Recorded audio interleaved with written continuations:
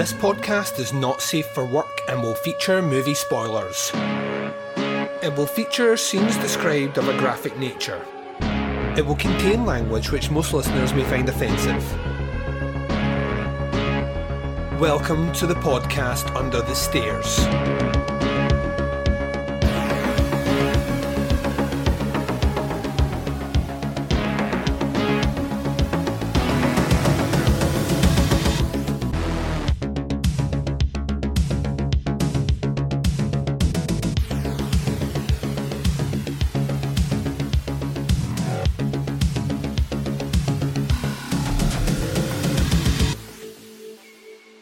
Hi everyone and welcome to the podcast Under the Stairs. This is episode 408. I'm your host Duncan McLeish. Welcome to the show.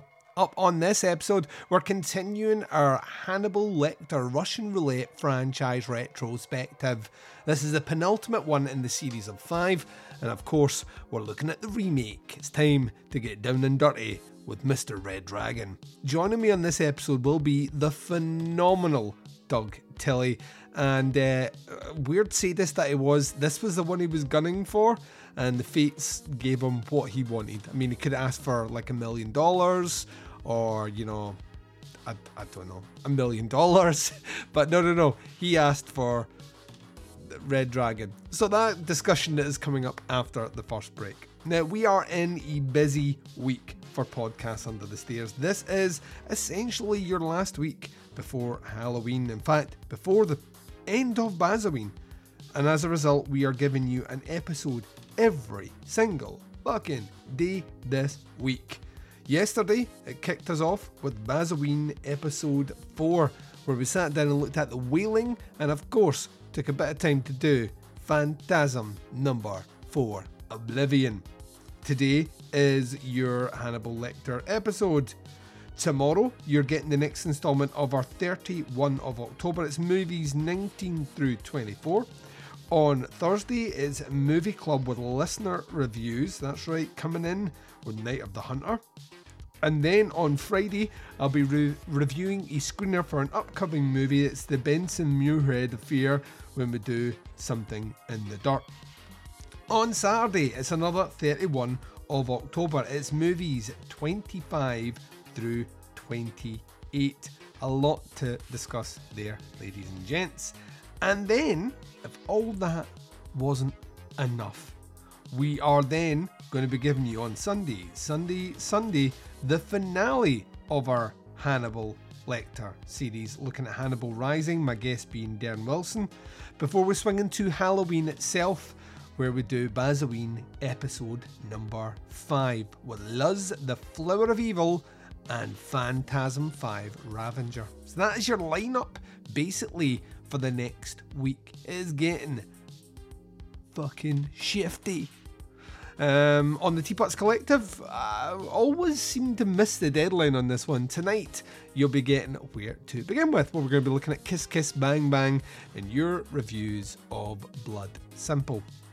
Right, ladies and gents, let's do this shit, shall we? I'm going to take a very short break just now. You're going to hear promos for shows that I love. You're going to hear the trailer for Red Dragon when I return. Myself and Doug Tilley talking about this movie right after this. This is Michael Caine, award-winning film actor you may know from such cinematic achievements as A Muppet's Christmas Carol and Jaws for the Revenge, where I played a character named after a fucking sandwich. I approve of the following promotional message. Do you like movies? Well, of course you do, you silly twit. You're listening to a movie podcast right now. Do you like podcasts about movies? I mean, if you're listening to this, your life is empty and without direction. So of course you do. Why not continue the spiral downwards with They must be destroyed on sight. Yet another semi-regular podcast about film that will occupy some of that empty space in your soul. We cover every genre, but focus on a lot of of obscure and cult films with a leaning towards exploitation.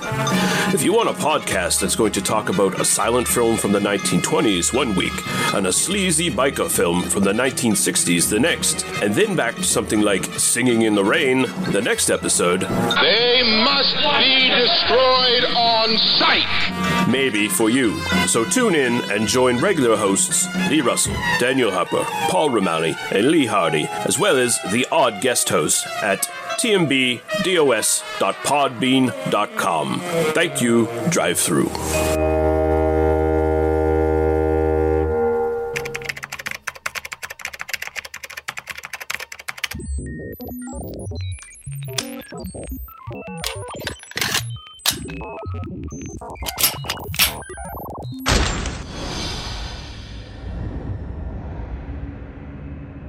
Dear Doctor, I have admired you for years. I wanted to tell you I'm delighted that you've taken an interest in me.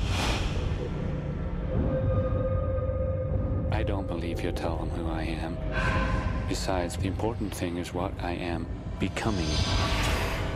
I have some things I'd love to show you. Until then, I remain your most avid fan.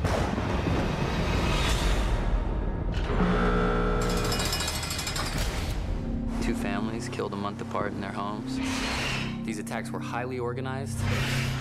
The victims carefully chosen. This one is gonna go on and on.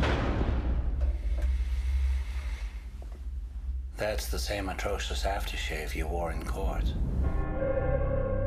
I need your advice, Dr. Lecter. If you recall well, our last collaboration ended rather messily. How is young Josh and the lovely Molly? They're always in my thoughts, you know. So it's true the Lecter's actually helping with your investigation. We may have a little over 3 weeks before this freak does it again. I might not have time. I do. I have oodles. You want to know how he's choosing them, don't you? This is a very shy boy, Will. I know what it's like to have people always thinking that you're different. He is refining his methods. He is evolving. What am I doing here? No one will ever be safe around you, Will. A note hidden in Lecter's cell. The killer wants Lecter to answer him through the personal columns.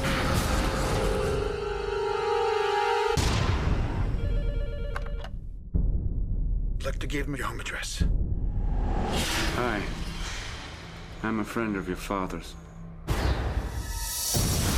Open your eyes. No. I am the dragon. Give me what I need. Before me, you tremble.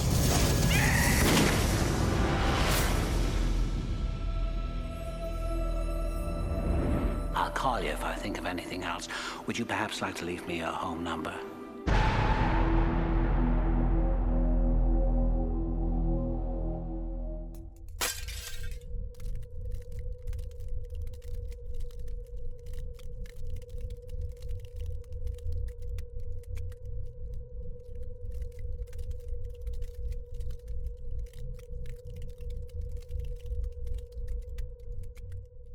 And welcome back, ladies and gents. So we've been teasing it for a while. Well, I've been teasing it for a while.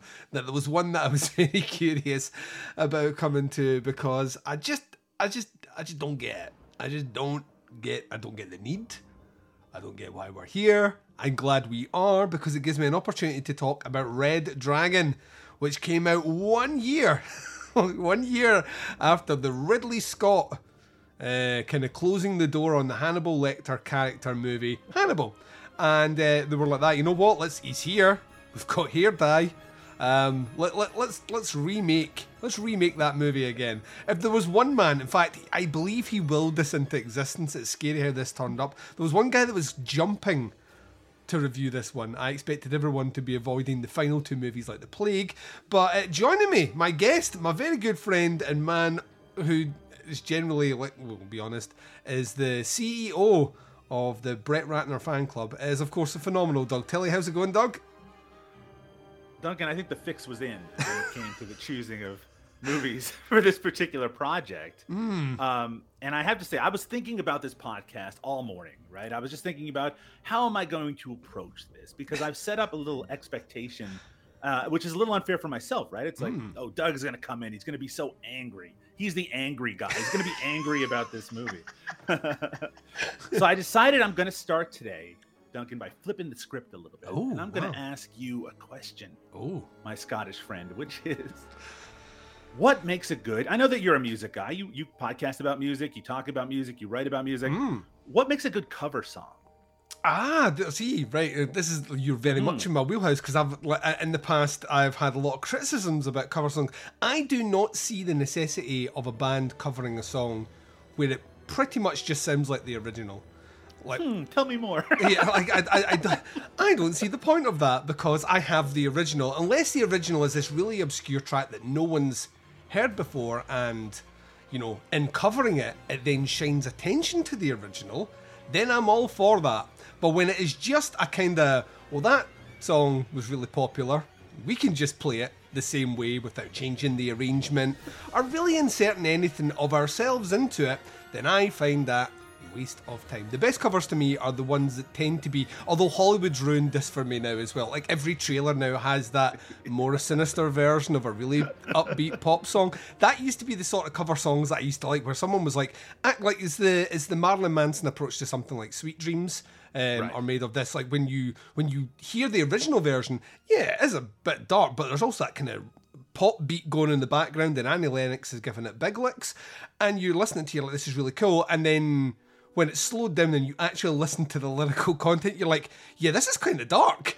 Sure, absolutely. Totally fits with it. So, yeah, I think the best cover songs are where bands either try and shine a light to... This year's been all about... I don't know if you know about this, Doug Tilley, but this year, people finally found Kate Bush. Yes. You know what I mean? I realized it. It's like as if she hadn't been recording for decades. But people finally found it, and gave her a healthy paycheck, which I'm not against. The women's fucking earned it. But there is a part of me that was like, Placebo did do a cover version of this 25 years ago or something, and it was really fucking good. And no one gave a shit about it then. So I'm surprised we're here.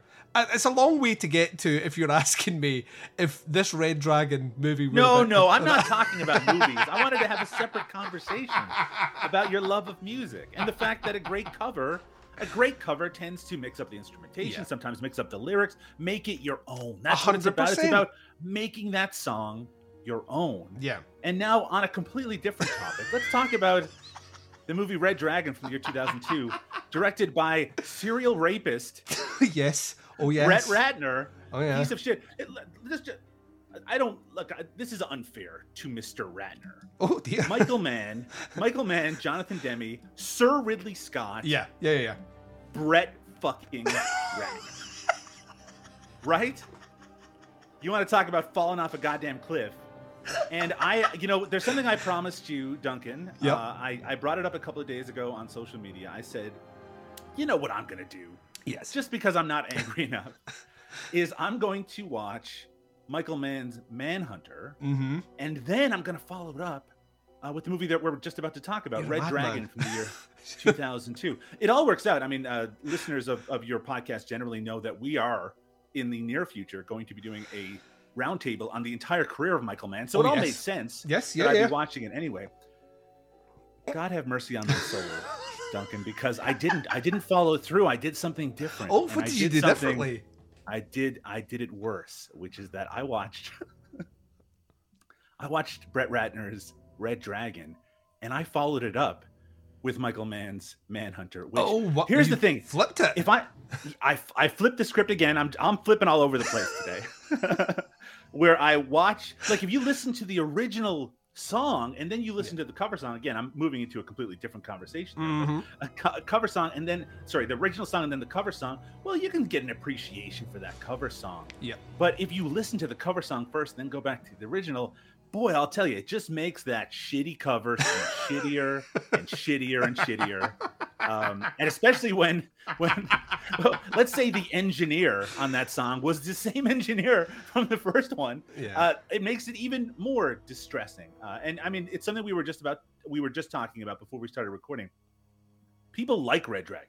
I think in terms of the follow-ups to Silence of the Lambs, this is by far the one people say, oh, this is closest. This is closest to the Silence of the Lambs. We've got our Anthony Hopkins. We've got the same writer. We've got the tonal consistency, let's say, from that movie. Mm-hmm. Well, I'm here to tell you.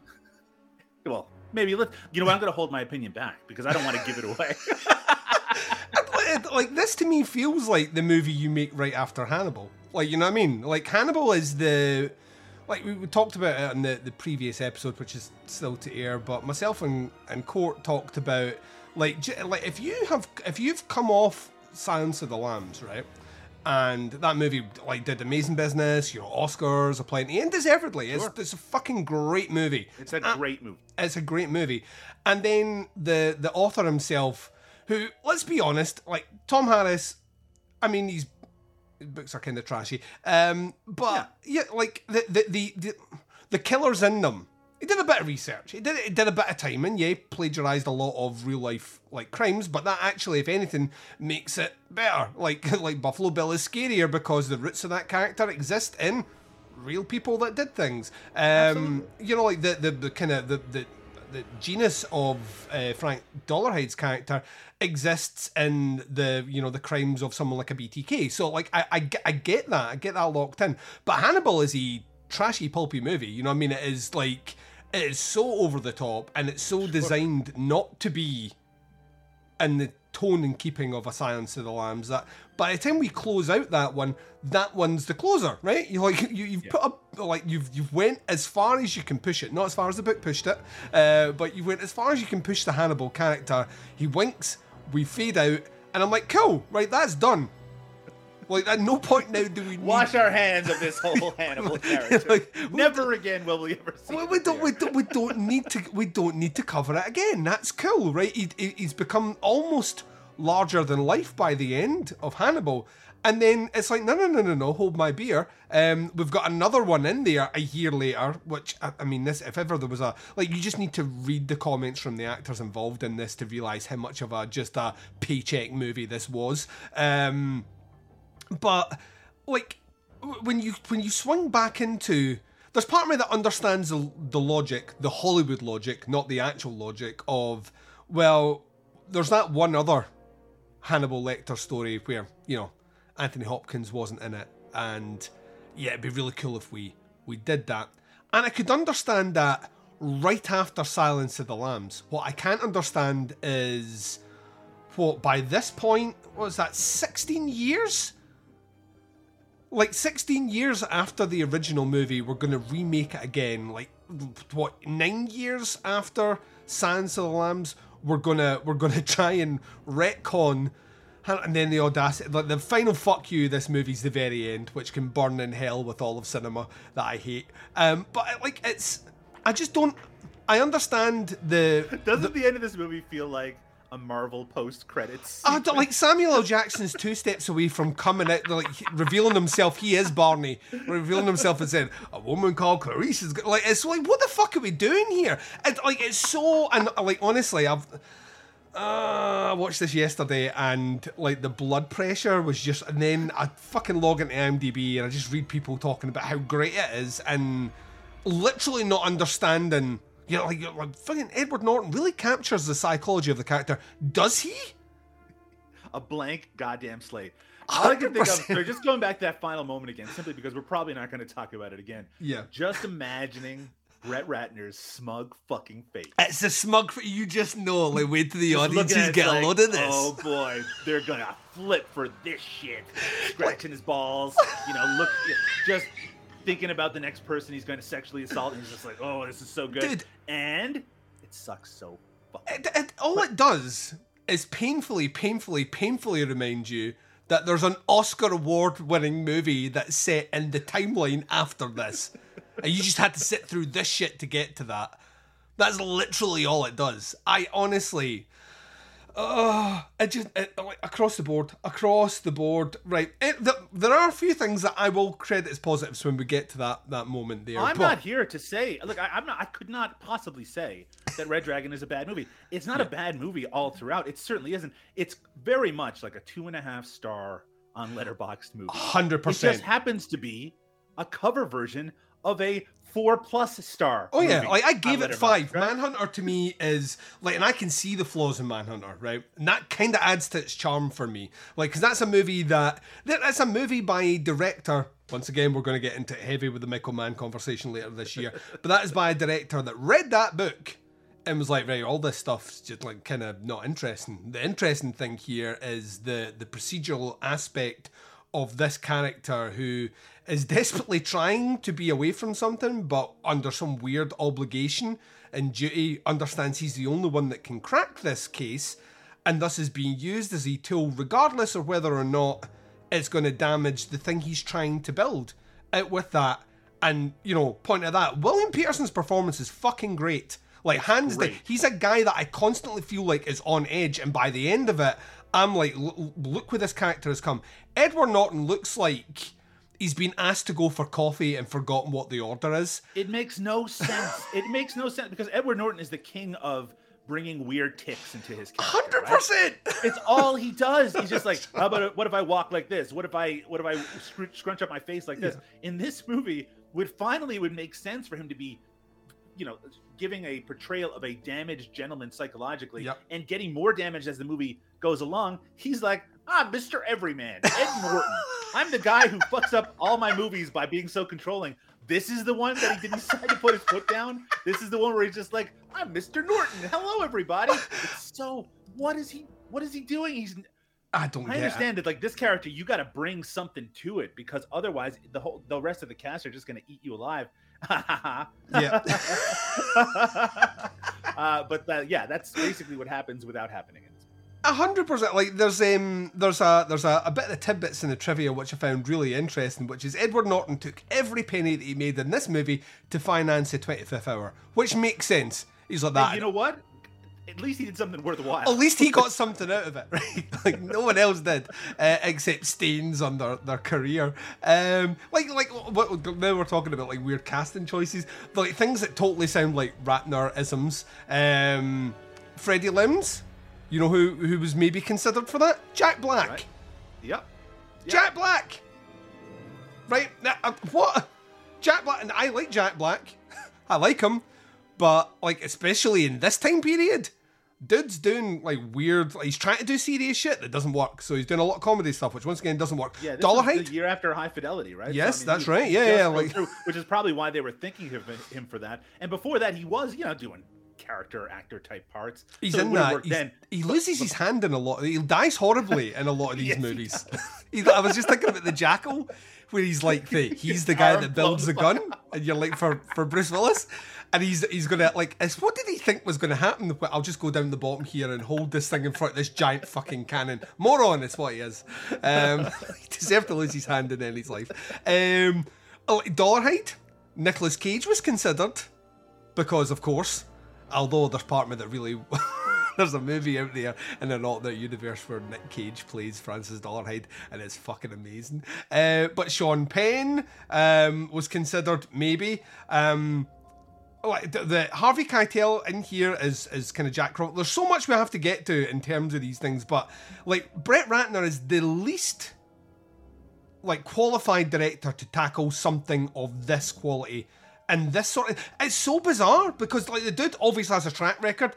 Like, also has hopefully a record, but like a track record of making like these big blockbuster movies. But when you look at the portfolio of one Mr. Ratner, none of it is really like hard-hitting, full-on, psychological, like crime investigation movie. Like this dude did this was definitely a departure for him. Yeah, like Rush Hour. He made Rush Hour 4 years before this. Rush Hour 2's made 2 years before this. It's like, what? Hard to believe that a guy who brought Roman Polanski back into the acting world would be so tasteless. Oh, dude. Like, there's another great trivia fact here. He wanted Michael Mann to have a cameo in this movie, and Mann was like, no. Hey, while you're making my movie, why don't I show up in it? While I'm you're butchering making my movie with my cinematography. Yeah, while I'm butchering everything you did in your movie, because this one, right, like, as we're saying, like, this adaptation's more faithful to the book, right? Sure. So, and like that, it's evident because, like, Manhunter as a movie, we discussed it when we were talking about the movie. Manhunter, the reason, like, the Red Dragon stuff for the most part is stripped out of that, and the actual Dollarhide character, a lot of that is just taken out of Mann's adaptation because that's not the bit that interests him. And rightly so. I kind of like that. I like that we are, like an hour into Manhunter before we even see the Tooth Fairy. And even then, it's not really any, like, powerful, like, it's not like, right, he's the villain. You know, it's not done that way in any way, shape, or form. And as a result, I think it benefits. Actually, that's more in keeping with Silence of the Lambs. Silence of the Lambs is kind of the same when you think about it. Like, you don't get like Ted Levine until, like, we get a glimpse of him earlier on when he kidnaps Catherine Martin, but you don't really get much of him until the end, and that kind of works because it's police procedural. It's the psychology of the investigator trying to crack the case by approaching or confronting or consuming or becoming the evil in which it takes to capture the killer. In this movie, no. We're just going to spend a lot of time looking at Fiennes' well-sculpted ass. But by God, could you bounce a quarter off that ass? I tell you right now, that is taut. The softening of the character with all of that time devoted to him. I mean, there is something there that could be very interesting. Well, the book, you've read the book, yeah. I not since I was a teenager. Yeah. So like the whole backstory, like, he's more in keeping with them. Like, Dollarhide is a bodybuilder, fitness fanatic, sure, former soldier who, like, when he was on tour in Asia, got the giant red dragon tattoo on his back, got the fake teeth from there, and all the rest, and then came back and is building up to his crimes. Yeah. I mean, great, but wouldn't it be better if we just saw Tom Noonan's fucking face and be like, oh no, I don't want that guy anywhere near me. Well, that's the genius of it. Like, Tom Noonan I love Tom Noonan. Tom Noonan appears on the screen and I'm like, obvious serial killer. There's no like, let's hear voices in your head about your mother chopping your dick off. We don't get like that. Just I look at him and I'm like, that right, there's something a little bit wrong. Like not least to say that shirt he's wearing, which is horrendous. But and I know it was the 80s, and I know we had weird fashion, but come on. But like it's just, and the other thing about this is, as well, if you're thinking about time, like, this is another thing that like suddenly struck me like very like abruptly when watching this one is the idea of time itself, right? This is supposedly set before, like, Silence of the Lambs has to be, and Silence of the Lambs, it never gives you the date of when it's set, but that movie itself is dated by everything around it. And then I watch this movie and it does not feel dated. Like, this feels modern. This feels like it happened yesterday. Like, they don't have mobile phones or anything like that, but there isn't really that much attention to clothing, to dialogue, to technology like vehicles and stuff they're using. There isn't really that much attention to anything like that to actually set this that would make sense to flow into, like, Silence of the Lambs, which is just another one of these things that it wouldn't be so irritating mind. Except the very first scene in Brett Ratner's Red Dragon is that it takes place in a set date, right? 1980, right? 1980, 81. And so it puts it in time as a prequel to the events of Silence of the Lambs. And you're right, it doesn't really make sense. One of the great things about Manhunter when you're watching it, because of the procedural aspect of it, is that you see the technology that they're using. It's very much of the mid 80s, right? Yes.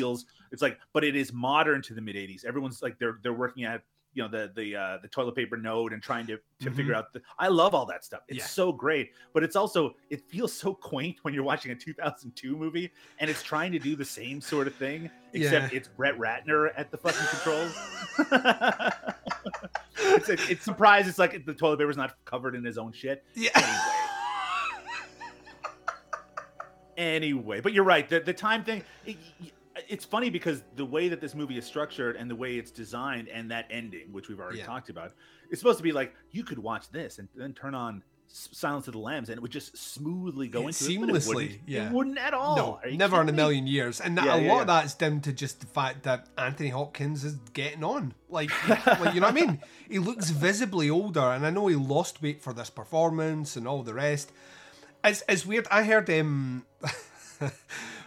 I love Brian Cox, not only because Brian Cox is Scottish, right, which will infinitely endear him to myself, not only because he is of the same political persuasion as myself and very outspoken that way, which also once again endears him very much to myself, but he's like any interview he's ever had from way back in the day, he's been kind of brutally honest about. Yes, he shoots from the hip. Absolutely. Yeah, like about this role in particular.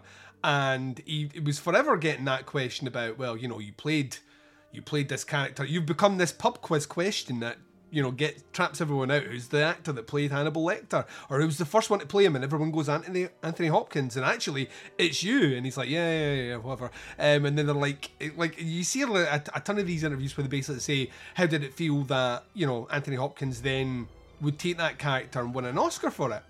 And like every single time Cox answers the same ways like that. Well, no offense to Anthony Hopkins, but I don't think I want to win an Oscar for playing Hannibal Lecter. It's just not something like I never wanted that. Like it didn't interest me. It was an interesting exercise, but he was never a character that I felt, because he kind of saw the writing on the wall early on, where Harris was starting to kind of fall in love with the Lecter character a little bit too much, and he just didn't. It never appealed to him. It never appealed to him, never made any sense and all the rest. And as a result of all the portrayals that feel like a kind of... And this is not taking anything away from Anthony Hopkins' performance. It gets more pantomime because it's written that way. Yeah. You know what I mean? Absolutely. That's how it is on page. So that's it's also, let's face it, it's what the people wanted, right? 100%. More Anthony Hopkins in this because he is the franchise at this point. It's Freddy Krueger syndrome. You know what I mean? We want more one-liners. We want all that stuff because that's... It's impossible to picture the Hannibal Lecter of Red Dragon as like a normal human being psychiatrist. Even though they portray him like at the beginning, it's like, oh, look at... Just the idea of him sitting down and be like, throwing in threatening fucking sounds every once in a while, and she's like, what's wrong, scared? Oh yeah, like, oh dude, honestly, see the phrase I have oodles of time makes me want to claw my face off and throw it at the screen. But yeah, you know, there's like, of all the ones that feel like they kind of capture almost the mundane aspect of being a serial killer. Like, most of them don't have a personality. That's what being a psychotic is. You don't have a personality.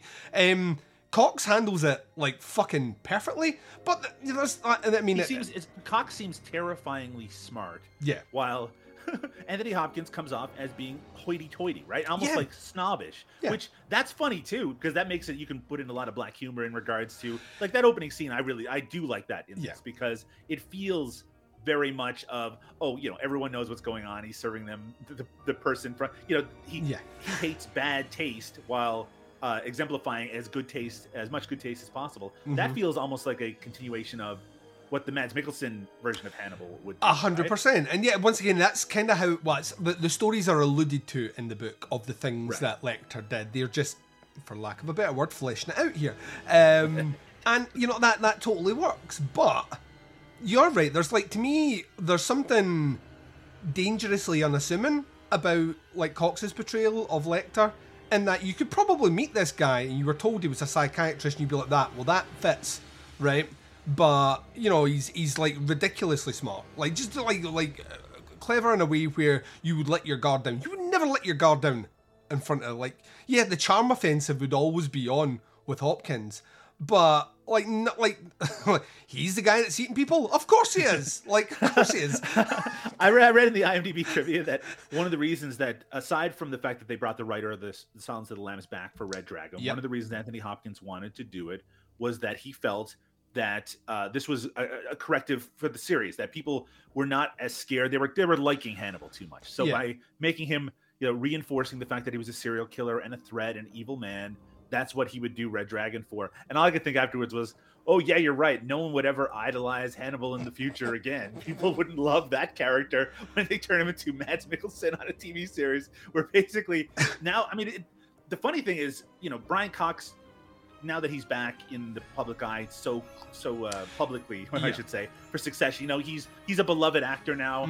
This isn't like, you know, in 2001 he was in Super Troopers, right? So this, I can see why he would have been asked all this, like, wouldn't you want to have Anthony Hopkins' career? It all worked out for everybody in the end. But at the time of this movie, right, it's like Hannibal Lecter is Anthony Hopkins. It is interesting now in 2022 to be like, well, now Hannibal is a lot of different people. So now to go back to it, it feels like this in particular feels like a very superfluous performance and a superfluous movie and just an unnecessary piece of flotsam. You know, just like it you could take this out of the history of the world and you'd still have the story told in a very good way. And you could still connect it, you know, you could do a couple of hoops in your brain to connect it to the Silence of the Lambs. And who cares? You don't need every piece connected for you. No, that was the kind of the beauty of that Silence of the Lambs movie when it first comes out is like we for all intents and purposes we recast everyone.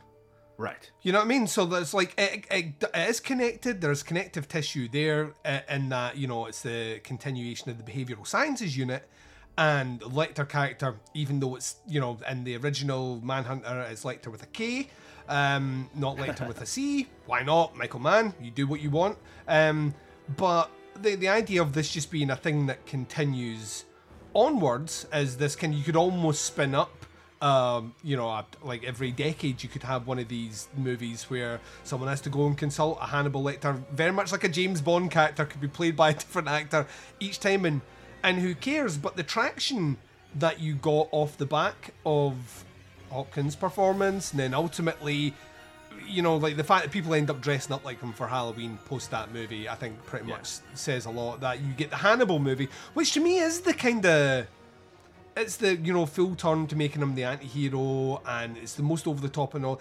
And I understand, like, maybe from an actor's point of view, I want to go back and make him a dangerous character, but the movie. The movie Red Dragon, the novel Red Dragon, the movie Manhunter, he's not the dangerous character. That's it, exactly. And that's the issue here. Like, so all the scenes that we're now adding in, like the scene of him walking around the kind of like where he's like a sudden rush of, you know, of adrenaline, you know, the scare and all the rest, and the boo scene and all the rest. I mean, that's not in the book. And that's like an aircraft storage unit that they just have just for one person at a time to walk in a circle. This is the Hannibal exercise room. He gets an hour of walking a day before his sauna. It's just like, you know what I mean? Like they've added that in, and that's purely to get more of him in there. So it's not really to remake the movie. Then it's to cash in on that Anthony Hopkins cachet that we got off the back of the Ridley Scott directed Hannibal to end up here. Like, and that, the thing is, we had so much Hannibal in that movie that I'm kind of like, if we're going back to do it, this is the prime opportunity to ramp back on it, to go back to what we had in Manhunter, and it's just not what they give you. We've went like way into this, but I do need to form a couple of questions here. I am super curious. And we kind of teased up a couple of things here, but I'm super curious to find out. And like we say, this is a perfectly salvageable movie. Like that, this is a switch your brain off, sit down, watch. Yes, it's irritating. In a world that Manhunter didn't exist in, this would be a 3-star. Yeah, I think so. Yeah, it's never going to be top tier because it's too trashy for that. But what does Red Dragon do well then in your eyes? Like what are the elements that actually hold together and kind of work? I mean, it's slick, right? Mm-hmm. And I think that is the thing that sort of hypnotizes certain audiences to a certain extent. You know what I mean? Where it's just like, oh, it feels modern and it feels early 2000s. At least that's at the time. That's how people kind of responded to it. I remember when this movie came out. I saw it when it came out, and I liked it just fine. I didn't have any particularly strong positive or negative feelings about Brett Ratner at the time, but it just felt like a continuation. But at that time, I had not seen Manhunter. And the fact is, Michael Mann's profile, particularly when it comes to online criticism and film critics that are very online people and are involved with social media, they love fucking Michael Mann. They fucking, even in the movies that, like, if you talk to a person on the street, you're like, Public Enemies, no one liked that fucking movie. Yeah. No, they love that movie. They love Black Hat. We're going to talk all about this when we get down to it. But in 2002, even though people really liked Michael Mann because he was such a consistent director, they didn't really talk that much about Manhunter. It was thought of as sort of this flawed movie that had really strong performances, but people didn't talk about it quite as much, at least in my circle. Yeah, so I would agree with that. I would agree. And I think there's a lot of that where... In fact, it's weird that Thief is only in the last decade really started to get a ton of attention. I think some people think that Michael Mann just started making movies with The Last of the Mohicans. I genuinely think there's people out there that are just not aware of Manhunter to the extent that they probably should. Thief to the extent that they probably should. Think about the reputation of The Keep over the last decade, right? Yeah. A movie that was basically said, oh, what a disaster. No one could possibly like it. And now people are talking about it. It's like, oh, it's one of the great... I mean, I think that maybe the reality falls somewhere in the middle. It seems... Anyway, we'll talk about The Keep. There's people out there that are desperate for the full-on Snyder cut of The Keep, which blows my mind because I think the original cut is over 3 hours long. And ain't nobody got time for that, Doug. Ain't nobody got time for that. But yeah, I think you're right. I think you are right there. All right, let's going back to what works in Red Dragon. I was going to say, the production value is very high, and it is, but then I don't like the soundtrack. I know Danny Elfman. Yep. I like Danny Elfman. I used to be able to say I love Danny Elfman, but he's just done too much garbage over the years. His score does not work in the context of this movie. It's just too overblown. Mm-hmm. I think Anthony Hopkins is still good because he's Anthony fucking Hopkins. He's never bad. I don't think Edward Norton is good. I think Ralph Fiennes is a terrific actor, but whenever he's in scenes with Emily Watson, all I'm hearing is two actors trying desperately not to let their natural accents come through. And that's something that I have a little difficulty with sometimes. Maybe it's because I both of us, even though it might not come through right now, Duncan. Yeah. I was raised with a very strong accent myself. And so I feel like I have an ear for it to a certain extent. Yeah. Ralph Fiennes, this movie just wants him to be a lot more central than I think any audience could want. Yeah. They just want to spend so much time with this character. And I think it's important because of those last few minutes of the movie where Emily Watson is so traumatized by her experience. And, you have that a really nice scene between Will Graham and her. Really one of the few scenes where you see Edward Norton's charisma, where they're playful with each other and he's trying to comfort her a little bit. And he wants to reinforce the idea that there was humanity in him. But Jesus, you know what? The 20 years since this movie has come out, every movie is about how, this totally evil person, hey, he had a shitty childhood, and I know that's part of the book as well, but I know it.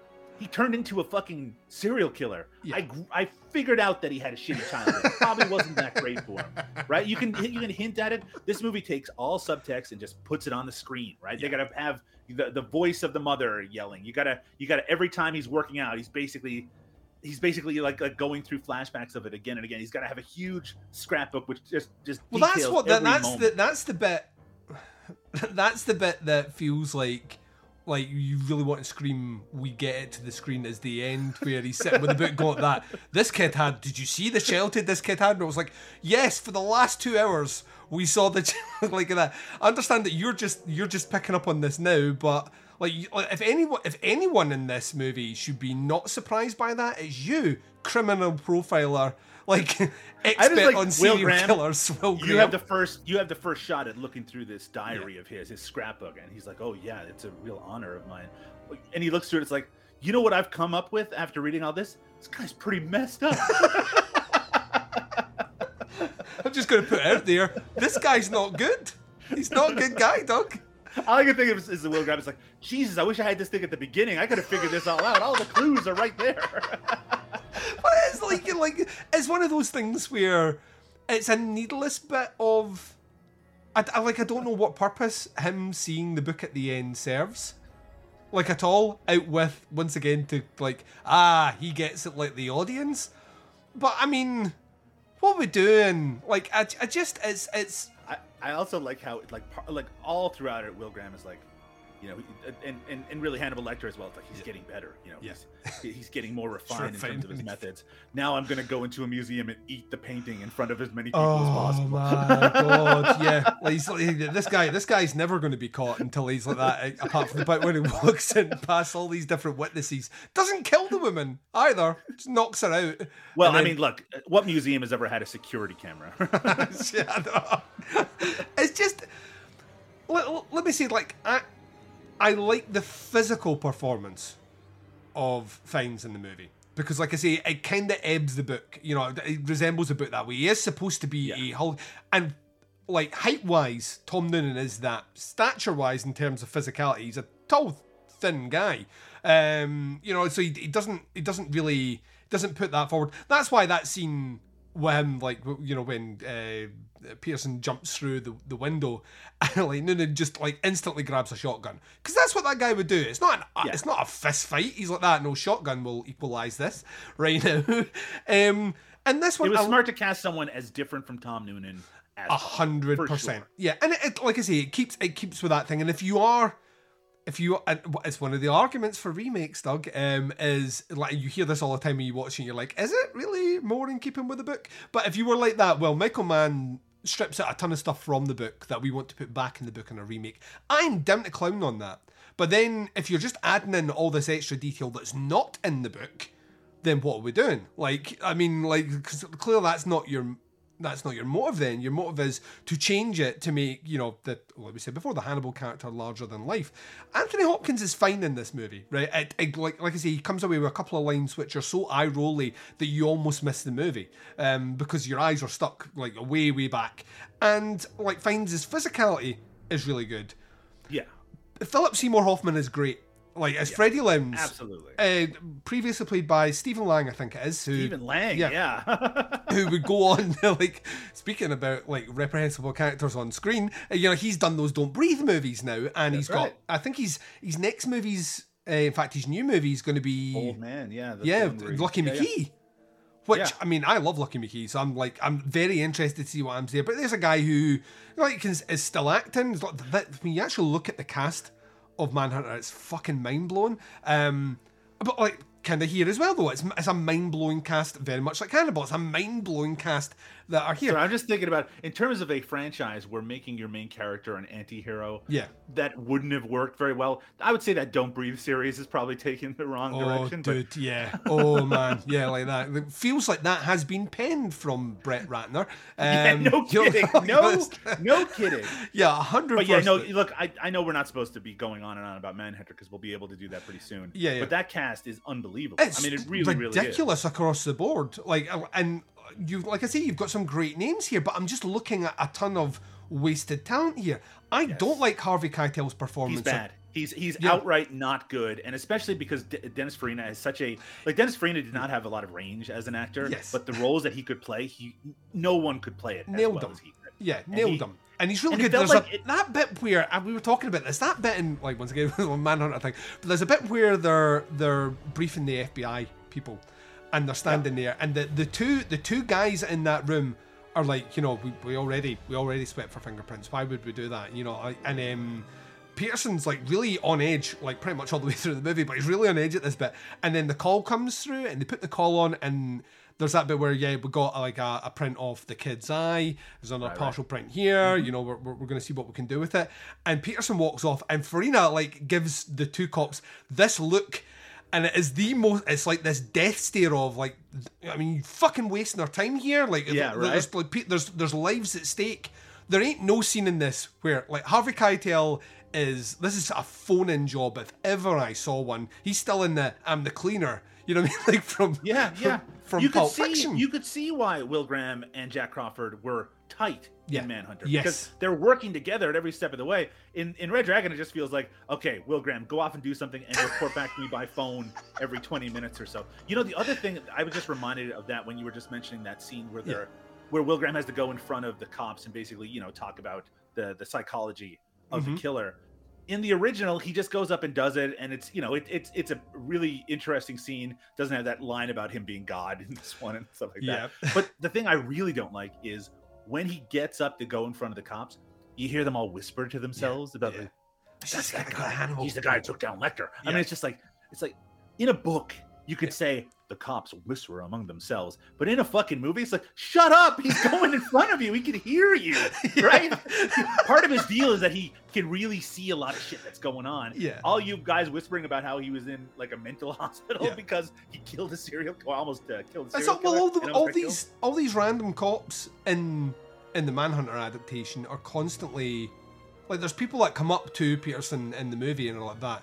Like, we don't want you to get too far into this. We don't, like, are you okay? Yeah. Is everything okay? No one gives a fuck about Edward Norton in this movie, let alone Edward Norton. You really don't give a fuck about this movie, and it shows. Poor Mary Louise Parker. She has nothing to do. Dude, like Molly is just a non-event in this. Well, character. I should say she gets one thing to do at the very end of the movie, but that's all she gets. That's all she wrote. But Philip Seymour Hoffman he's Freddie Lowndes. He's the guy that works at the Tatler. He's the investigative reporter who we are established is a total sleazeball. And the link, once again, give credit where credit's due, the montage of the credits at the beginning show Will Graham in the photo that's alluded to, you know, him in the hospital bed from the Tatler. Yeah. So all these excerpts from the Tatler with Freddie Lowndes' name on it. So you know straight away, piece of shit guy, right? Piece of shit reporter. And like Philip Seymour Hoffman plays it fucking perfectly. He's sweaty. He's like he just like. I mean, just a loathsome individual, and he played. I mean, look, maybe the greatest loathsome actor in history was Philip Seymour Hoffman. Yeah, I will say the greatest piece of acting in this entire movie, by far, is his reaction to the Tooth Fairy when he reveals himself. Yes, where it's not like him like screaming. It's just him going like, "Oh God!" Like he just can't. The situation is just so overwhelming that it's less terror than it is just kind of like fucking up his brain from what he's encountering. It's really good. That scene is like, I'll be honest, is better than the scene in Manhunter. But it's played for different reasons, and it's much more gratuitous as well. Like that's the other thing. Like we get like a good old healthy dose of blood in here, where like Manhunter doesn't really have any of that. It's all characters reacting to the violence, so we see the pain in their face, we see the uncomfortable nature of what they're having to witness. And this one, you know, it's a different audience we're going for now. So I will say that the room covered in blood that Will Graham goes to at the beginning of Manhunter, I know like they do that scene almost exactly the same in Red Dragon. You think that in the remake it would be way more gruesome, and it's way more gruesome in the original. It's just because all those white rooms that are all over that movie. It's just so like when I think about that movie, it's a white room splattered in blood. Yeah, there's a part of it that feels like the Jeff Lindsay who wrote the Dexter novels, and then ultimately the TV show that came out there was like every scene needs, like every blood splatter needs to look like the scene in Manhunter. Like, can we put it on the wall, please? Because it's so violent, it's so over the top that your brain is just like, what could have caused this? And that's the genius of him then switching to reading out all the stuff from the board, and that, you know, that works. Whereas in this one we get to see Will Graham, which the TV show's co-opted quite a bit, but the idea of Will Graham actually playing the crime out in his brain to an extent. So he's actually like, he's not only seeing the pictures, but why would he try to piece the stuff together? Which once again would be a really interesting thing if there was an interesting performance behind it. There isn't. But yeah, like Philip Seymour Hoffman, MVP this movie, I think is great. I think, well, I mean, Frankie Faison's back in this one as Barney in all 4 movies. Like he has that small cop cameo in Manhunter. I love Frankie Faison. It's terrific. He's great in this movie. He's great in this movie as, oh yeah, that guy who is now all of a sudden a key player in this, you know, like one of these things that's going to carry through the Hannibal universe. Question mark.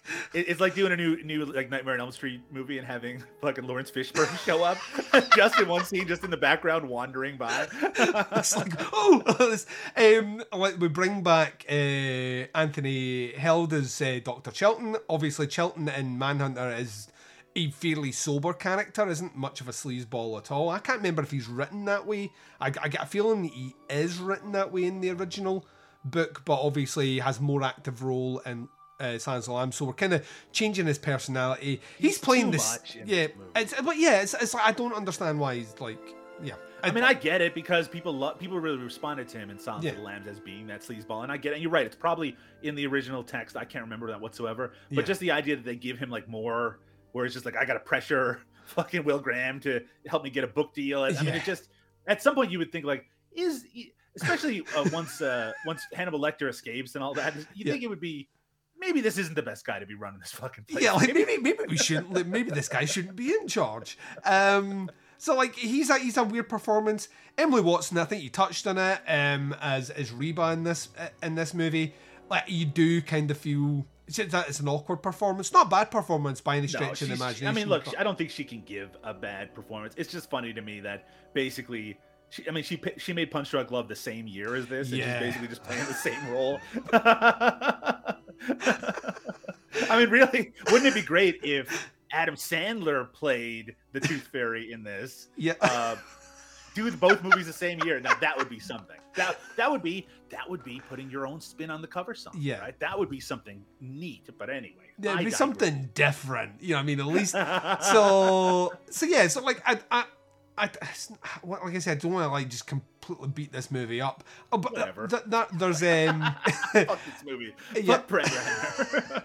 But like, it really does come. Wait, I'm going to stop you for a second there, Duncan. Let's look at Brett Ratner's career after this movie came out. Ooh.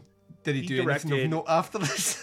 Yes, very much so. He directed the movie After the Sunset, which I don't think anyone remembers. Woody Harrelson was in it.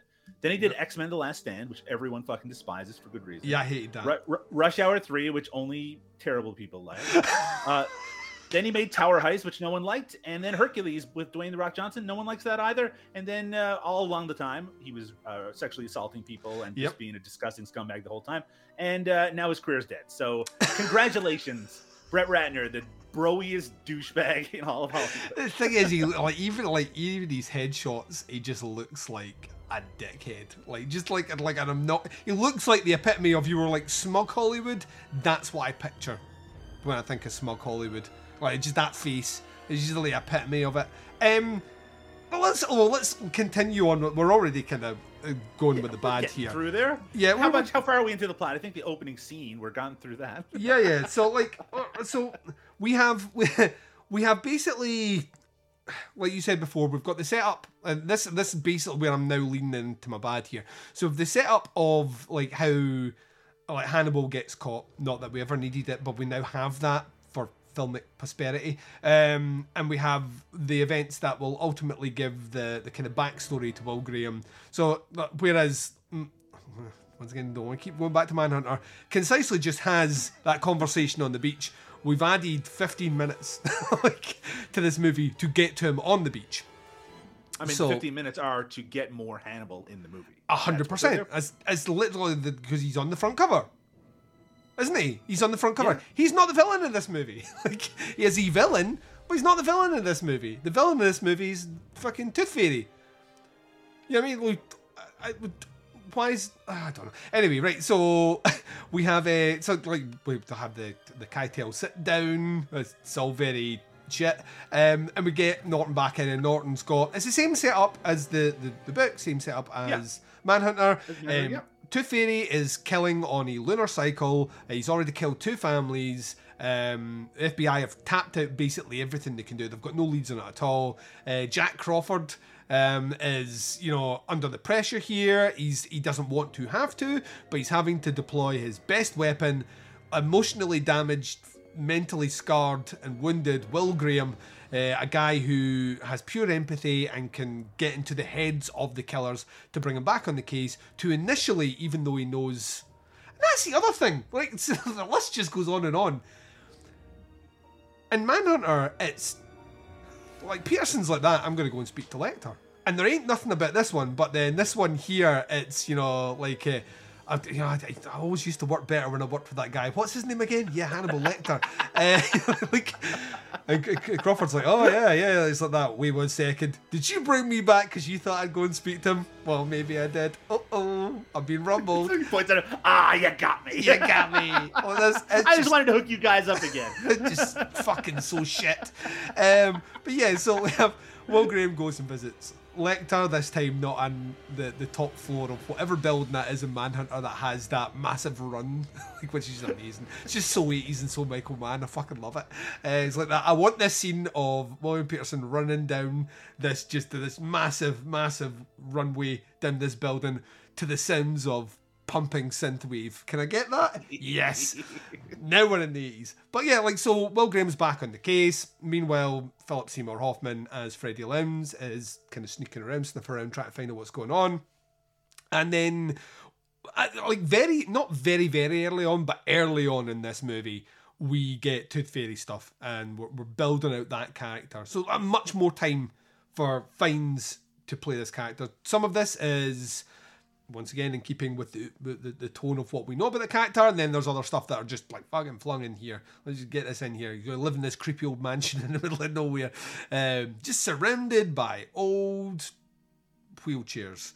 And that house is so fucking big. Yeah, it is ridiculous. It's impractically big. It is I'm just thinking about what rental prices and house prices these days. Are you kidding me? Fucking Tooth Fairy should have held on for 20 years. They'd be walking out of there with $5 million. Look at this guy. Look at this serial killer cutting around like Rockefeller.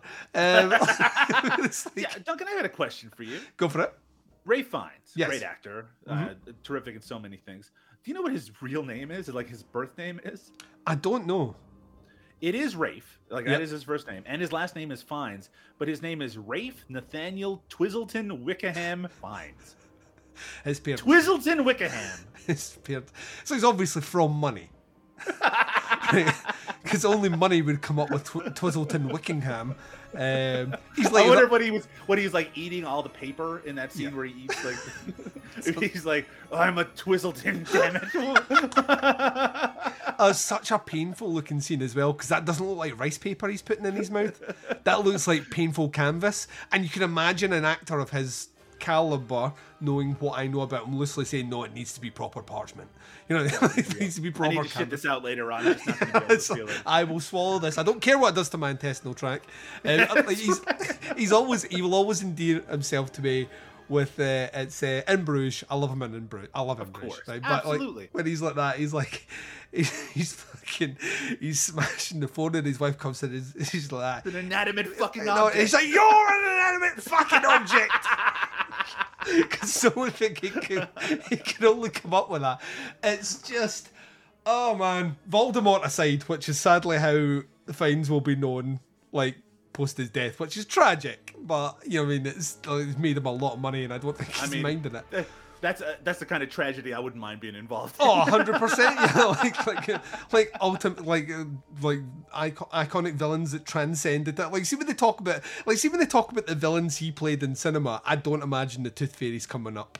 Like, you know, like quickly, it probably should, because like I say, at least the thing is, as much as I think it's like too over the top for the thing like that, he's clearly given it his all.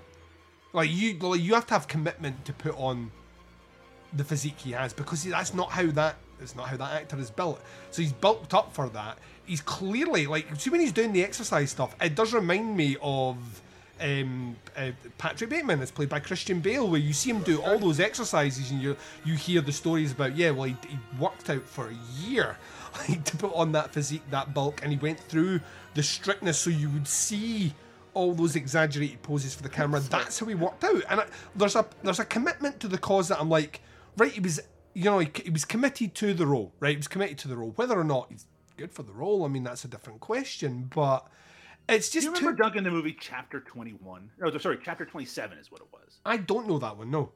That's a movie starring Jared Leto as Mark David Chapman, the killer of John Lennon. And for that movie, he gained something like 70 pounds. He really bulked up, and that not muscle in this case, because he wanted to look like it. And that movie barely got released. It was like a fucking tragedy. No one liked it. It was garbage. Is it a good movie though? No. What's that? Is that a good movie though? No, it's not. It's total shit. And he basically almost destroyed his own body for a movie that's complete garbage. I'm just bringing that up for no reason, is what I'm saying. Jack Ray Fiennes. Who the fuck wants that in a movie anyway? It's so weird. It's so like, but it's kind of, that's the thing that confuses me about. This is the thing that confuses me about some of the casting in this movie overall. It's names, but it's not names that you would associate with Edward Norton, who's not playing the character that he's clearly been fucking hired to play. Like Harvey Keitel doesn't make sense. Ralph Fiennes doesn't make sense. There are other American actors Not that I'm trying to give American actors work here. And I understand Hollywood just likes hiring an Englishman to play a villain because they're all bastards. But there are plenty of American actors that could have carried off this role just as good as this performance, if not better.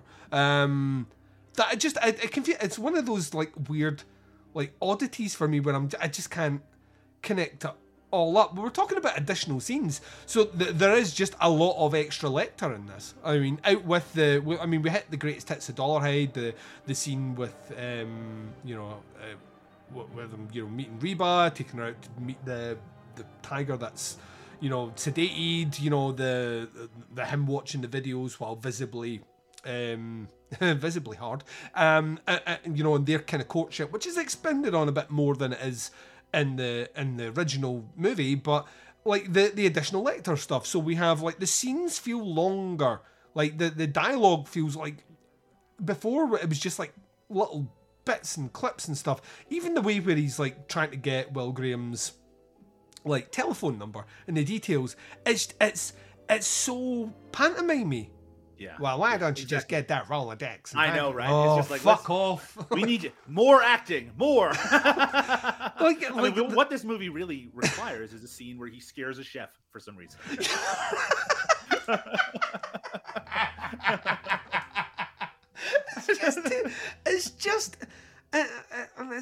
It's the bad accents and like even the Hannibal doing the bad accent. I'm like, why don't you just get that Rolodex and flip it to be mad at Greg? Well, so why do that accent with the fact to remind people that you like doing accents when you met Jodie Foster?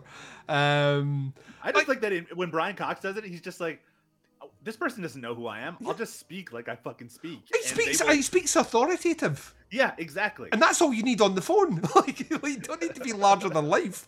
And like, if anything, see if I'm on the phone with someone I don't know and they start putting on weird accents while they're talking to me, I'm like, fuck this guy. Like, I'm not doing what you want me to do because you're clearly not taking this call seriously, so I'm not. Wait a second. I'm not going through this Rolodex. You're Anthony Hopkins doing a funny voice, aren't you? You got an Oscar, didn't you? You son of a bitch. You're back here to make this character feel... What did they say? He's back to, like, I only took this role to make this character feel like a villain again. Yeah, well, this scene here helped greatly. Like, standing round of applause for Sir Anthony Hopkins. We're not knocking Anthony Hopkins. He's great. He's like I say, someone wrote it on the page, right? And he's obviously, he's in the head of the character, quote unquote, or whatever. So, like, he's obviously thinking, I can do this accent because I did it in a previous movie. But, like that, the Cox scene is quick. It's clinical. It moves the plot along at pace and delivers what it needs to do. The thing about it is, right, this movie here, 2 hours and 4 minutes. Manhunter is 1 hour 56 minutes? I think the director's cut version is just around the same length, almost like 2 hours. Yeah, or that. And I look what both movies do, and at no point when I'm watching Manhunter, I'm like, I really wish they'd put more story in here. And this movie, it's like, no, every scene has to be this massive set piece to push things along and propel how sick the Dollarhide is and how damaged Will Graham is, but we're not really going to get any great more meet cute scenes between the serial killer and that blind woman, please. That's what the crap. Yeah, we really need to. We need to emphasize that he'd almost got rid of that red dragon in his brain, and almost but he couldn't. If only he could. But his mother's voice is in his head. I'd more naked Ralph Fiennes roundabout, get more of that in there. I just as nauseating how tick boxy a lot of this actually is. When you think about it, like on paper, it's like we're good. So it's once again coming back to the analogy that you made, which was not related to this, about cover songs. It does kind of feel like if someone wanted to cover, I don't know, Come On Eileen, for example, and right, listen, no one cares about any of the stuff beforehand. They just want the do-rad, do-rad. We'll have to nail that bit, right? Because that's when everyone sings, right? We have to get that, that's kind of what this movie feels like. It feels like someone has sat down and had all the the movie must has this, and this in order to go forward. And what it really feels like also is those YouTube videos where someone does a cover in the style of somebody else. Yes. It's like, what would it sound like if Metallica covered, The Day in the Life by the Beatles? This is Brett Ratner doing a cover of Michael Mann in the style of Jonathan Demme.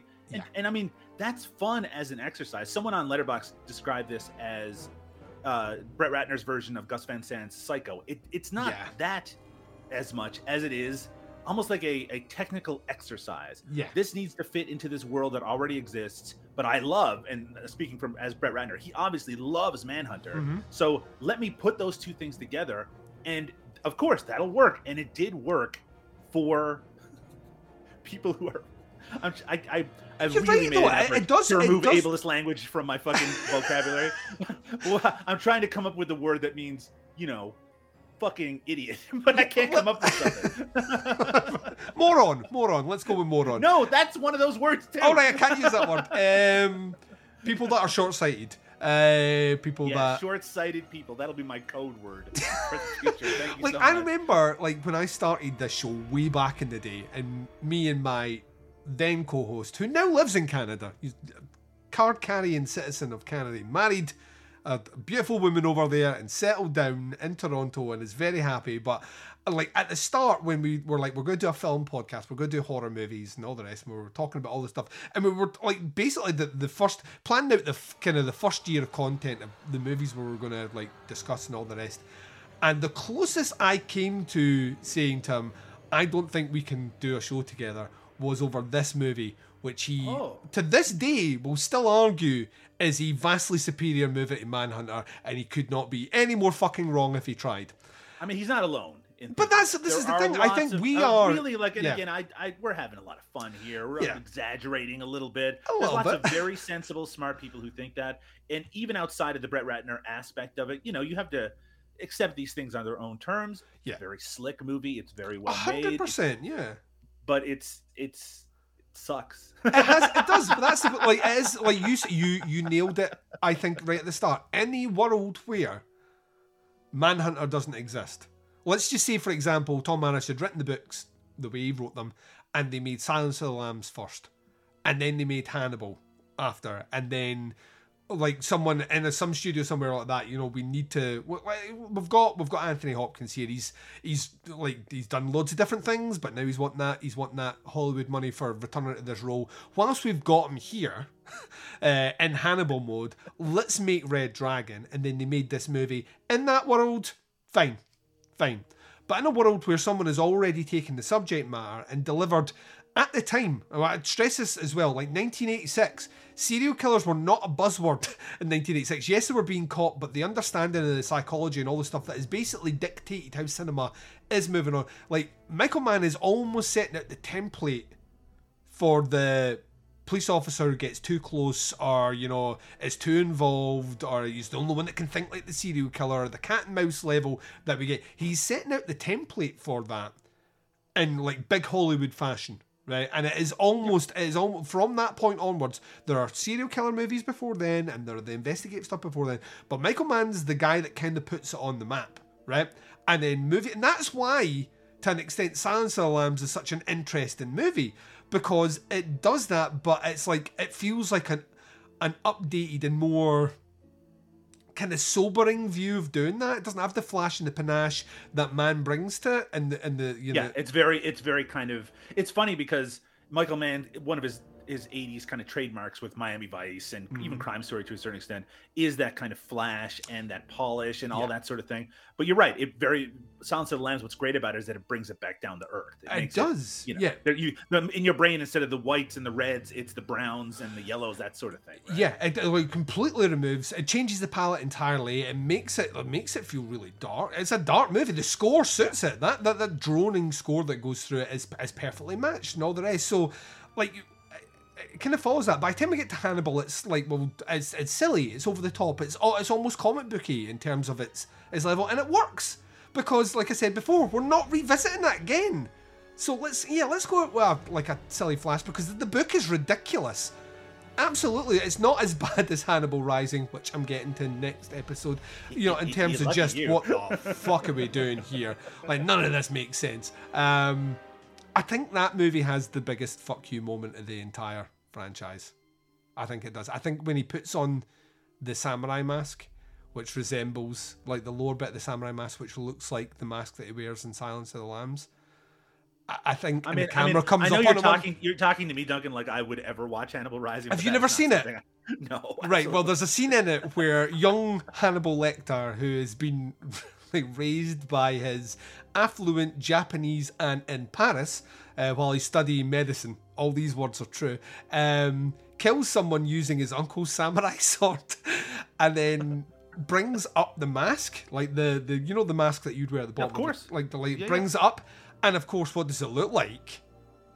Oh, that mask, the famous Hannibal Lecter mask. Yeah, it puts it up there, and the camera lingers just a little bit as if winking to you, saying, "You know what this looks like? Fuck that movie. Fuck it." Right? I hate it. It's the worst. I feel like you're giving away your thoughts on the next episode of this podcast. Oh, sorry. I should keep it. I'll edit this. I'm not. A return to form for the franchise. 5 stars. Only thing that could have made it better is if it had that Ratner effect, and I can't even remember who directed that movie either. Cannot remember who did Hannibal Rising. It's some other soulless. I knew it was the director of The Girl with the Pearl Earring. I remember. Was it? I can't remember his fucking name. Yeah. I'm surprised. Well, I don't know if it does. But yeah, so the movie. Right, here's the question I need to ask you. This is technically question 3. I've asked it to everyone. And it'll be interesting because we've kind of touched on it, but I don't know if we've touched upon it in a way which satisfies the answer to my question. I've been asking everyone thus far through this this series is based on Hannibal Lecter, right? In terms of the actual character that we know based on the incarnations that we've had, does this one feel true to the character? Because I'm thinking about this previous Hannibal movie. I don't think he necessarily does anything here. In fact, if anything, it solidifies a lot of what he does in the Hannibal movie just by the way he acts. So, is the Hannibal character not like the Hannibal character that we've already grown with through the previous 3 movies? This turns into a philosophical argument, which is, what is a character? Is it the original source, or is it what the pop culture version of that character becomes? I mean, you might say that the Mads Mikkelsen version doesn't really resemble the book version very closely at all, right? But I mean, that is an incredible character. And that is, to a whole generation of people right now, that is what Hannibal Lecter is. Yes. And that's all true. And one of the great things about that series is how consistent that character is all the way through it. Yeah. It's a really terrific performance. The Brian Cox version, it resembles in your mind when you're now, if you were reading Red Dragon in 1988 or 89, any year between Manhunter and before Silence of the Lambs came out, in your brain, when you picture that character, you probably would picture Brian Cox if you had seen Manhunter. But it's hard now, if you were to read any of those books, and when they bring Hannibal Lecter out as a character, your brain says Anthony Hopkins. Yeah. That is, to me, who that character is always going to be, because of when I was raised and when these movies came out, and because of how much focus was put on him as a character. I mean, he still feels like the Hannibal Lecter from Silence of the Lambs in this. It doesn't really come off as being such a different version of it. He's not so much more over the top that you can't connect those together. So in that sense, yeah, this is exactly as real of a version of that character as it was in Silence of the Lambs. It's just, for me, I prefer something a little bit more sedate and a little bit more true to... It's funny, that we talk about the polish of Michael Mann. The setting and all of that feels a little outside of reality. But a lot of the performances feel very grounded and feel very real. And I think that's what I enjoy most about Brian Cox's performance. I think it's become a little bit passé for nerds like us, Duncan, nerds, to say things like, "Oh, Brian Cox is the only Hannibal Lecter," and there's nothing I like about Anthony Hopkins. Anthony Hopkins is fucking great. Silence of the Lambs, I think, is still better than Manhunter. I know that's might be I'm with you on that one. No, I'm with you. Yeah. After all this, I think Silence of the Lambs is one of the great movies. I think it's as close as I very seldom say a movie is a masterpiece. Silence of the Lambs is, I mean, if not that, then what? In my mind, just every time I watch it, I just think it's just just across the board, just works for me on every level. But Hannibal as a character is as dependent on his foil as he is on just his writing, right? Yes. It has to have someone across from him that can match him in some way, not in scares or even in the energy. But the way that William Peterson does in Manhunter works for me, and Ed Norton in this movie just doesn't. Yeah. So, I mean, I think it's a good performance, and I think it's consistent with the character. But I would take Brian Cox 10 times out of 10 in terms of the Red Dragon story. Yeah, like the bit where you have in here, like, do you know why you caught me? Like, because we're the same. Like we think the same, we are the same. And Loki, I've caught you in the Avengers fucking house. You know what I mean? It's just yeah, like you're watching like when you're watching Manhunter, like you can understand why like he runs down those stairs appalled while he's getting all this, like Hannibal's getting under his skin. And this one here, I'm like, this guy's the same guy as you? Like, this is how he caught you? What? If that was you, Hannibal, I'd feel ashamed at that right now. Yeah, that's like, right. This guy. Right. This guy, the fucking sweat stain guy. That's the guy who caught you. What? Right. Let's swing to the final question here, which is: you're either recommending this movie, or you're not, and you have to pick a scene from it to justify your stance. I mean, I'll go first. I would not and like once again, in a world where Manhunter exists, watch Manhunter. Like, don't watch this movie. Like, in a world where you really enjoy Anthony Hopkins' performance of Hannibal Lecter, and you want more of it post-Hannibal, I suppose, but it's not a movie I would actively endorse anyone to watch. The scene, and I've mentioned it already, and we said we weren't going to mention it, I'm going to mention it again. The end of this movie irritates the ever-loving fuck out of me, because why anyone would want to be like, well, this case is closed, but another case is opening, dear audience. I hate it. I actively hate oh, yes, Hannibal, oh, there's a young woman coming to see from the FBI. I'm just like... She'd like you to join the Silence of the Lambs initiative. I hate it so much. I hate it so much. So I would not recommend this movie. And that's the scene where I'd be like that. Remember that masterpiece that won all those Oscars? This movie, at the end of it, after all the trash you've consumed, then just doubles down on the fact that the movie that comes after it, chronologically speaking, in this universe, is Silence of the Lambs. So enjoy. What about yourself, Doug? Are you recommending this movie or not? I mean, if you watch Silence of the Lambs, and you watched Hannibal, you might as well watch this fucking movie too. And if you've never seen Manhunter, then you'll probably come away with it with a very positive impression, right? It's just like, hey, because a lot of the dialogue is still really good. I mean, I think the writing isn't terrible all the way through. I think I imagine, again, it's been so long since I've read it, I imagine that the interactions between Will Graham and Hannibal Lecter, a lot of that comes right from the book. It is, verbatim. In Manhunter and in Red Dragon. So it's really kind of interesting to see how different actors, their take on those interactions, like that part where Will Graham says that the reason he caught him is because he had advantages because he's insane. If you just want to crystallize in your brain why Michael Mann is Michael Mann and Brett Ratner is Brett Ratner, just the way that that moment hangs in both of those movies, to me, is a really good example of it. It's not supposed to be, you're insane, boom. Why is this? Why do we have this lightning crashing effect behind me right now? It's just like that cop thing where he goes, because he's God. Why would you want to give? It's just like you don't need to linger on it. It's a great line. Just let it live like a great line. But it's just Brett Ratner has no subtlety in anything that he does.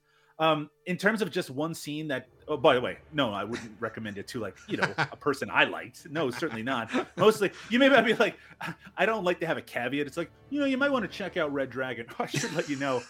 Directed by a rapist. No big deal. Separate the art from the artist. Why don't you finish it up?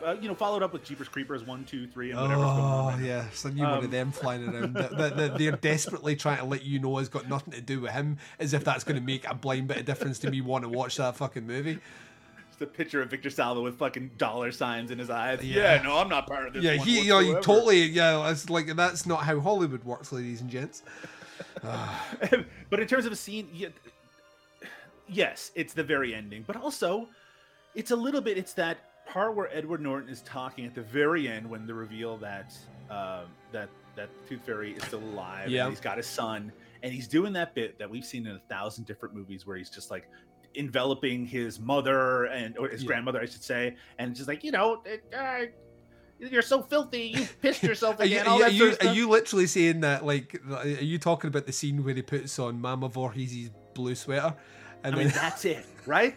We've seen it in 100 different movies, and it's in 1981 when this book was written. I mean, it wasn't probably such a passé thing, but you got to bring something to the table. But to me, it's like at this point, Hannibal's on the back burner. He's gone. Yeah. Now all we have is Ed Norton and Ralph Fiennes crying, with threatening his son. To me, it's just so badly done and so flimsy and feels so, it just feels like something we've seen 1,000 times better, and they brought nothing new to it whatsoever. And this is supposed to be like really the emotional peak of this movie. It's supposed to lead to everything, coming to a head. Just doesn't work. This is the payoff of Edward Norton being in this guy's head for the entire movie. Exactly right. But I just don't buy it. Not one little tiny bit. No. I will say that if I was going to recommend this movie, the part where the Tooth Fairy's gigantic house explodes, that's a really cool explosion. It explodes, though it does have that one brief instant where you see Edward Norton, he's like blue screened in front of the explosion, and it looks really bad for a second. But the explosion itself, it's a pretty cool explosion. It almost justifies the fact that he has like a $10 million property for some reason. Yeah. This is why I'm holding on to this property, is because one day I'm gonna fucking explode this motherfucker and the most elaborate escape ever in history. Let's talk grades here. It's 1 through 5. This one gets it's a difficult one, right? It's difficult. Yeah, it is, because on its own merits, it's probably different than what we actually think about it. Yeah, because what I want to come in and say is a 1.5. I want to go between I hate it, because I don't hate it. Right, hate is hate is a special realm of movie for me. And it is a little bit stronger than that. It's not that I just don't like it either. It's like there's like I'm going to go 2. I'm going to go I don't like it. I think there's enough in here. Like I say, alone Philip Seymour Hoffman. That sequence is fucking incredible. Everything within it, everything with him in this is incredible. But his come to Jesus moment with Dollarhide is like, just give me that in the movie. Just make that in the movie. It's so good, and his performance is. There's a great little tidbit of trivia out there that Hopkins apparently on his days off, when he wasn't doing his stuff like that, would come to set to see Hoffman perform because he never shared a scene together. That's and he's doing the rounds as well. I think there was a thing that was online recently where Hopkins wrote to Bryan Cranston because during lockdown he watched all of Breaking Bad and he was so taken by the performance that he actually wrote him a letter basically saying this is one of the best performances I've ever seen on TV. It's incredible what you did with that thing. I love that. There's a part of me which respects actors that respect the craft, right? Absolutely. Yeah. All I could picture though is Anthony Hopkins at craft service, just like eating a donut. It's like, yeah, that guy sure is good. He's really good. He glued himself to that fucking chair. Did you see? Oh wait 1 second, I'm not allowed to say that. Did you see his performance? He's the best bit. He's the best bit of this movie, and just that performance alone would probably give it the extra points to give it to a 2. It's like I said before, it's not a movie I would actively recommend to anyone to watch. What about yourself? What are you giving it, Doug? What are we out of again? It's 1 through 5. 1 is hated it, 2 is didn't like it, 3 is liked it, 4 is real. I don't even know why I'm going to emphasize this. 4 is really liked it, and 5 is loved it. What are you going to give it? And you don't ever go 6 stars? I don't. I mean, if ever there was a time to change that rule, Doug, we could do it right now. Duncan, remind me again what you gave Science Crazed when we watched it. I can't remember. That was on Bo's show. That's a different show. That's a Bo grade. Bo grades are different than Podcast Under the Stairs grades. I am going to give it, and it might be surprising, I'm going to give it 2 stars. 2? Right, so you're the same as me. Yeah, it's the same as you. I actually gave it 2.5 on Letterboxd when I watched it yesterday, and I still feel that's fair. To me, 3 stars seems ridiculous. Yeah, and 2 stars feels just about right. The thing is, it's to a average person. There's a good reason this movie made a lot of money, and there's a good reason that it generally got good reviews, which is that it has the appearance of a good movie. It is, if you look at it, if you're just watching, it's like, has fucking Ed Norton and Anthony Hopkins and Ralph Fiennes and Emily Watson, all these tremendous actors. It's got Danny Elfman. It's got this amazing cinematographer. It looks great. It sounds great. Of course, this is a good movie. But no, this is just good production on a good song that is being performed by the shittiest musician I've ever fucking heard. right? This is a bad cover version of a movie that you got. It's right there. It's just waiting for you to take it. You feel really bad about the fact that it doesn't connect? Go get some deepfake software and put fucking Anthony Hopkins' face on Brian Cox and Manhunter, and you're good to go, because that's all you need. That is literally all you need. Yeah, estimated 80 million budget, grossed almost 210 million. So yeah, I mean, if that's the metrics we're looking at, this movie was a success, Doug.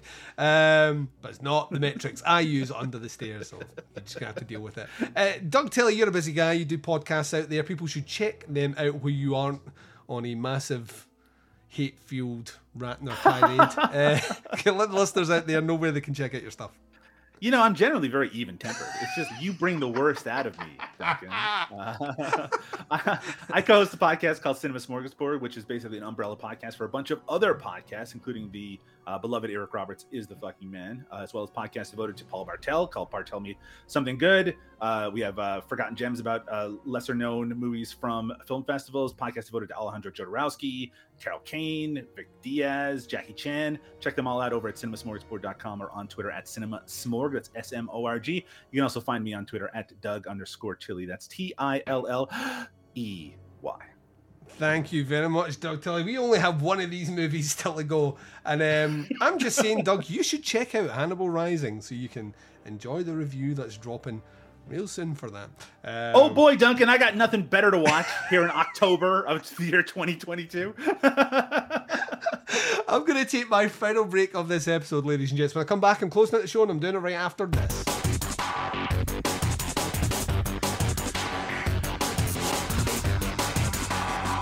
You're listening to the podcast Under the Stairs.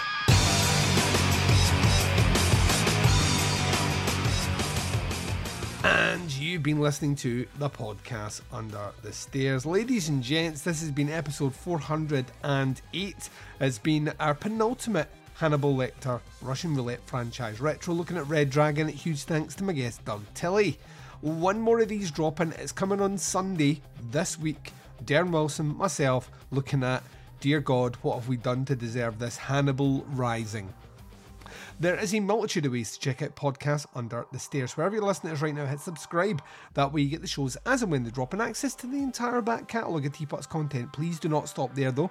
Subscribe to our sister feed, the Teapots Collective, where you get shows like Where to Begin With, new episode dropping tonight, Opera Omnia, new episode dropping within a week, Doing the Nasty, new episode dropping next month, and Chronicle, new episode dropping next month. Subscribing to that feed and the podcast Under the Stairs feed is the best way to support what I do Under the Stairs. Ladies and gents, you can of course just go to our website if that's easier, teapotscast.com. Links to all the shows are there. There's another show there called Jaws' Shite and Other Regrettable Outbursts. It's a booze-based banter entertainment podcast featuring myself, the Baz, and the sexy Scott and Liam from Scott and Liam vs. Evil. Jaws' Shite and Other Regrettable Outbursts exclusively available on teapotscast.com. For those on the Facebooks that want to interact with me, facebook.com/groups/teapotscast gets you the podcast Under the Stairs. It's a fucking great group and you should be involved with it too. The Teapots Collective is purely a page that I post absolutely every show that I'm on, and that can be found at facebook.com/teapotscast. On top of that, if you like your internet weird, then Jaws' Shite is for you. You need to check out facebook.com/groups/regrettable-pod. If you want to interact with us on the twin prongs of social media sexiness, that's the Instas or the Twitters. At TeapotsCast is the best way to do that. You get in touch with myself and Baz both. I want to promote a guest spot that I did on the Cut to the Chase podcast. It dropped this week, so please go away and check that out. I was featured on their Night of the Demons episode. They're running through the entire franchise, and I kicked it off with the OG. Myself, Lacey Lou, and Dan Chase. Thank you very much for inviting me on that show, and please go and check that one out. We talked long on that episode, surprise, surprise, but it was a ton of fun. Always great spending time with them. The podcast Under the Stairs returns for you, dear listeners. Oh, so soon. We're back tomorrow, and tomorrow we're doing the next group of movies. It's movies 19 through 24.